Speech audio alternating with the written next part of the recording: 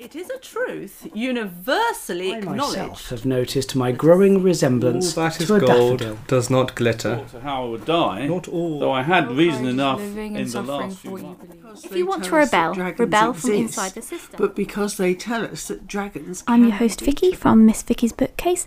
Let's begin our story together. So I've got a review for you today, and that is Ruin of Kings by Jen Lyons. It's spelled Lyons, so I'm thinking lion as in like a cat lion. But anyway, so this is her debut novel, which came out several years ago now, and it's quite an interesting novel, but we'll get into that in a second, because I want to give you some definite trigger warnings for this book, because there is quite a few, and I'm kind of giving them just some main headings. So you've got, which sounds kind of weird, but if you read the book, you'll know what I mean. Mental rape, torture, slavery, abuse, including sexual and physical abuse, and death. Lots and lots of death, like tons of death. It's almost like the bodies are piling up kind of death. Well, at least it feels like that to me. But if you are someone who is very much triggered by a lot of death, please don't read this book. And that includes any kind of abuse situation. Again, don't read this book. It's not similar if I say the Puppy Wars, but it is kind of similar towards that darkness. So just be aware of that if you're going to read this book.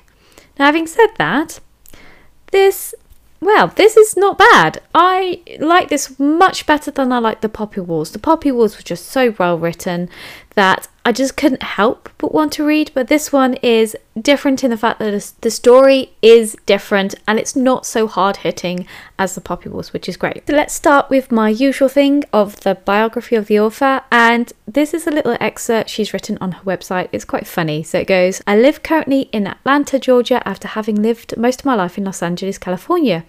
After self-identifying as an artist, graphic designer and illustrator since I was a child, I've since come to the conclusion that while a picture is worth 1,000 words, I'd rather have the words. I have one husband, 3 cats, and nearly an infinite number of opinions on anything from feminism to the correct way to make a martini.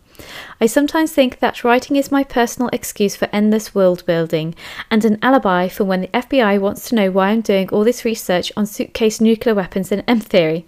I have an obsessive love of semiotics, mythology, occult mysticism, and science. So basically, I'm a geek and proud. I like that. I really like it when authors write their own little biography, and it's quite funny, and it gives me a great glimpse again into their personality and how that reflects in the book. It's always nice knowing a little bit about the author. The other thing I wanted to also mention is that this is actually the first in the series, with the latest coming out in May this year. So I think that is the last in the particular series, but we'll just have to see. As these books are massive, if you do want to read the latest book coming out in May, if you start now, you should be able to binge read them before May. I admit, I don't think I could manage that at the moment, not with what I've got going on, because this was a hefty chunker, I think around 670 or 80 pages, so that gives you some idea. I think the other books might actually be longer. So you're now maybe wondering, what on earth is this book about? You've said it's kind of similar to the Poppy Wars, but not in the fact that the storyline is similar, just the darkness. Now, basically, what the summary is as a bard's apprentice, Corinne grew up with tales of legendary deeds. He also steals, desperate to buy a way out of the Quoz slums. Then he raised the wrong house, he's mocked by a demon, and his life will never be the same again. Corinne's plight brings him to the attention of royalty, who claim him as the long-lost son of their immoral prince. Immoral? I thought that said immortal then, but still.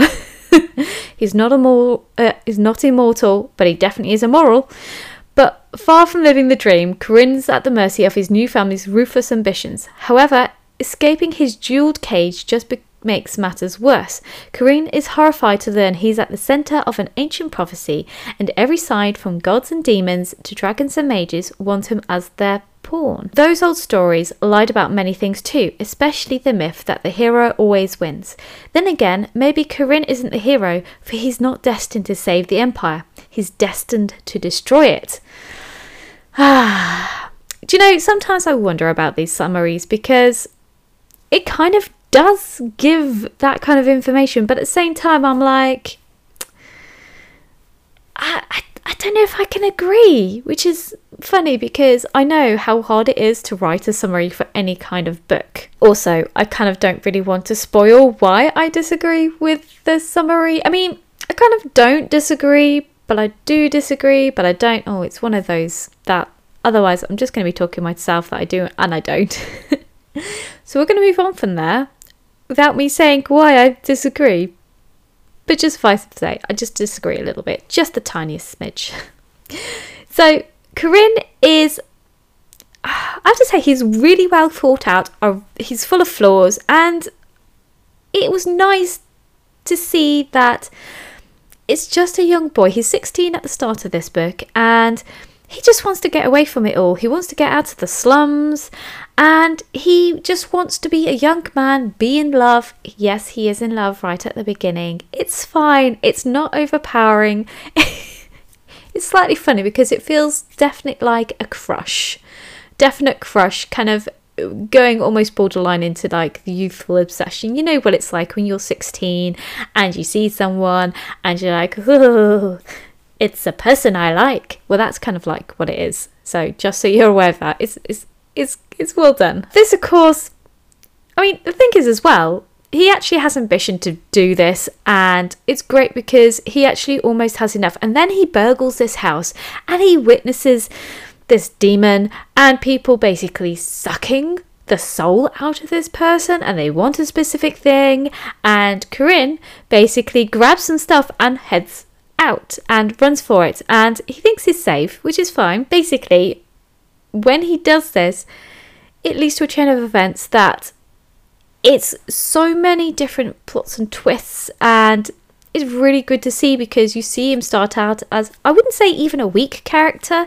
He starts as a very strong character, but at the end of the book, he's a very, very strong character. You can see why he does things as he does. You can also see definite character flaws. His impatience sometimes, really impatient, and also the stubbornness to go back to a certain place. I'm like, why would you go back there? That seems really dumb. But at the same time, he's got family. Oh, it's just so nicely intricate, and I just love the way that Corinne is written. It's so good. I like it. I love the plot. I can work around any bad writing if the plot is good and if the character writing is very good. And I really enjoyed the character writing, and I especially liked the secondary characters. Now, as I said in my trigger warning, there is a lot of death in this book, and it feels a little bit like you get to know one character and then they are killed, and then you're introduced to another character and yep, then they're killed too. There are several deaths that actually upset me because I felt like, well, I felt invested, by the way, in those characters, which is the good and bad news at the same time. Because I felt like the secondary characters are good enough that I kind of want them to be there. But then they died, and I'm like, oh, I feel very upset. And like, but at the same time, it's like, this is the world building bit that I really like, is the fact that you can, in this world, petition the goddess of the underworld to actually bring them back to life, which I really like. And I'm really hoping that when I read the second book, that at least 3 of the characters that I really liked that did die are brought back to life. I don't want to mention who they are because I feel like this is going to spoil so bad, because, as I said, lots of death, you get invested, death. That's the thing is I feel like those that did die weren't really deserving of their fate. In fact, there were several characters that I'm like, ooh, that's nasty way to die. And I'm like, I don't think you deserve that. There were 1 or 2 people where I'm like, why didn't you die horribly nastily? I mean, I don't want people to die horribly nastily, I just should clarify, but it's like, it feels like the innocent are getting the rough deal here. And the fact that Jenn Lyons can write the characters in this way says to me that overall, generally, all the characters are well written. I really like the snake people, by the way. That was nice. I like having different characters. You get used to having elves and dwarves and halflings. So with the atmosphere, and this is the quickest part of it, I feel like the tone is really full of desperation as things go bad to worse in some scenes, and I definitely feel very involved, and the atmosphere is very well written. The world is well written. It just didn't leave as much of an impression as I'd want to on, really, if we're going with atmosphere. I think this is probably my lowest scoring part, where it didn't leave as much of an impression as I'd want it to be. Not like the characters or the plot or the writing. They were marked much higher, really, than the atmosphere. But it's not like it was a bad atmosphere either. It was certainly still good. But I'm recording this a good week or two after I read the book, and I'm struggling to remember what the atmosphere is like, so it kind of gets marked down because I can't really remember it, which means that although it was good, it wasn't tip-top condition, if that makes sense. Now, the writing is very interesting because it's actually split into two perspectives, and this kind of reminds me a little bit of The Invisible Life of Addie LaRue. Again, not because of the way the plotline works, but kind of like the alternating chapters where you had Addie in the 17th century or previous years, and then you had her in the modern sense. And this is kind of what happens with Corinne and how the story is written. So we begin the story with our protagonist in jail, and he is telling the story of how he got there with a character called Talon, who is his jailer.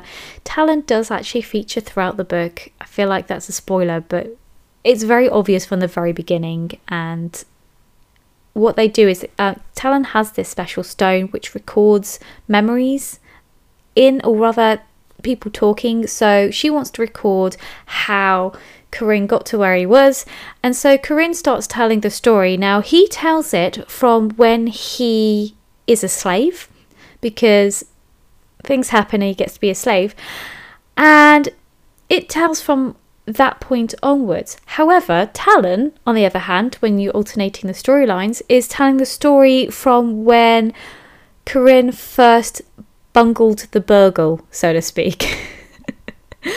And when his life first got intersected with powers that were beyond his control, and when his life really started taking a different direction. So she's starting from there, which is actually before he was a slave, which makes it confusing.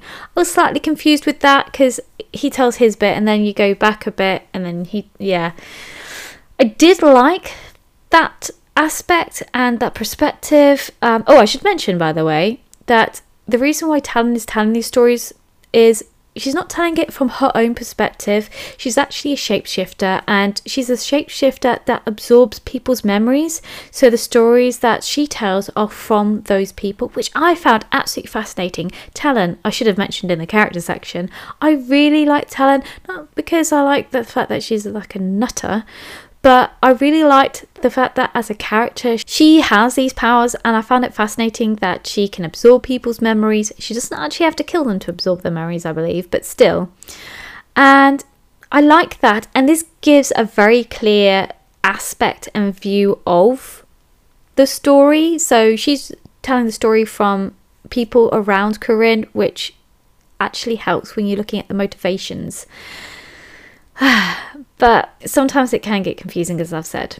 But I did like it, which is nice. This kind of leads nicely onto the plot, and this is where you kind of... It's not like it wasn't obvious before, but this is a definite big cast story. And I was really glad that the author put a glossary at the back, because I struggled to remember who was who a little bit.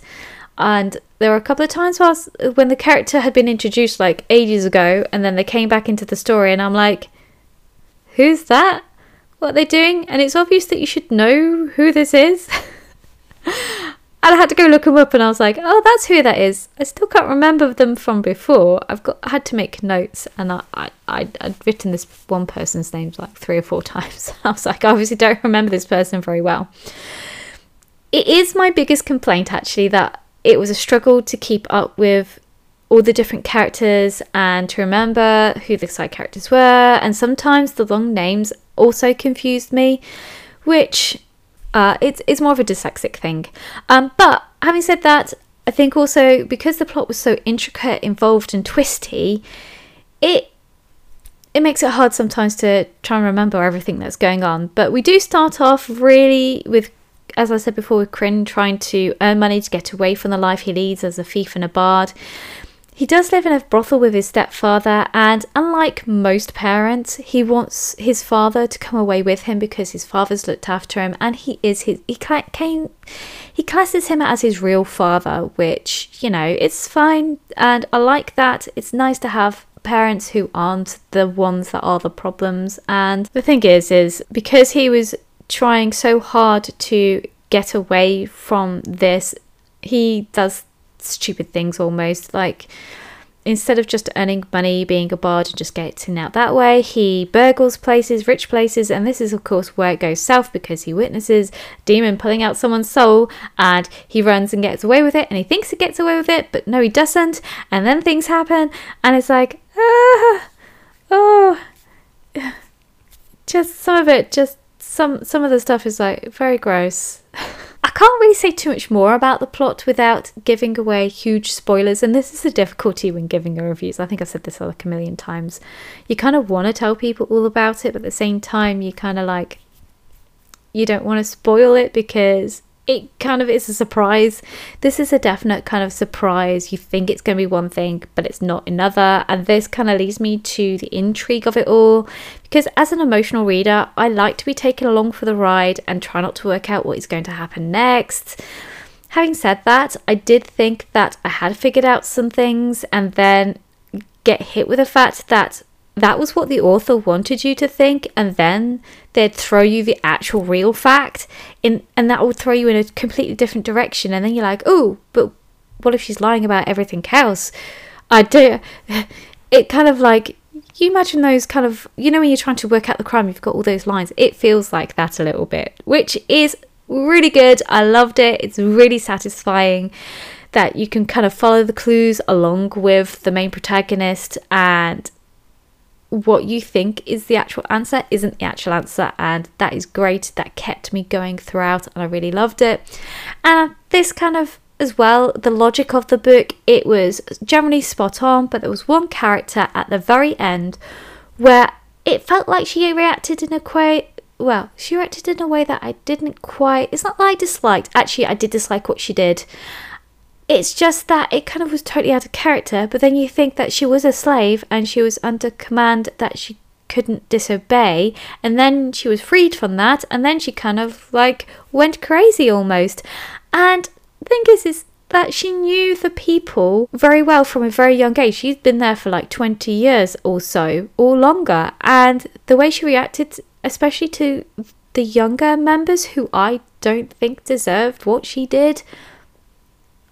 Also, she just sounded like a complete nutjob at the end, whereas before she was this calm, commanding, regal lady, and then, well, anyway, I feel like I've given actually too much away by saying regal lady, but you'll see what I mean when I say the reaction was way out of proportion, but at the same time, I can see where the author was coming from. To me, that logic just didn't quite make it. I think maybe if I read the second book, it would probably make more sense then. So I'm hoping that will clear up. That's the only real thing that I would say that would go almost on the what on earth kind of logic sense, but at the same time, most things work pretty well. The question now is, did I enjoy it? And the answer is yes and no. I found it really heavy going a little bit, and it did take me quite a while. I love the way the plot for the book twisted around and turned, and I love the different aspects, including the snake people. Oh, I also love the goddess of the underworld. I really like her. Really like her. Fantastic job. The downside, of course, it was a little bit on the dark side for my taste. It's not as bad as the Poppy War, as I said before, but it is more towards the end of the spectrum, which is where I kind of was on the no side compared to having all the intricate plot twists, the things that happen. And to me, it is also a little bit on the brutal side. I prefer not to have it quite so brutal, but again, that's my personal preference. Overall, I gave it a 4-star, and I will be carrying on with the rest of the series because I do want to know what's going to happen and whether Corinne actually manages to overcome the problem that he now has. That's the best way of putting it. And it's great. If the book has interested me enough, and it is a 4-star, which in my book is a good, it's above average. I do think, however, that I need to take a little breather between this book and the next book because it was a little bit too heavy, if that makes sense. But, you know, maybe I might get to finish the whole quartet by the end of the year. Who knows? I hope you've enjoyed listening to my review today and that it has given you some idea as to whether you'd want to read it or not. If you have read it, feel free to jump over to my Instagram page and jump on and tell me if you liked it or not. It's one of those where it's kind of a little bit hit and miss perhaps for some people. I'll see you next week. Bye! Norfolk, Pearl of cities. People really are This like houses is not. with vast rooms and tiny Libraries windows. were full of ideas, perhaps the most dangerous and She powerful. delighted in the smell of the ink, the rough feel of the paper. Had commented once that Neil had a Story that gift can for only making be someone enjoyed want to by punch children him. is not a good children's Very story. weak-minded, in the sight. refused to be influenced by literature and poetry.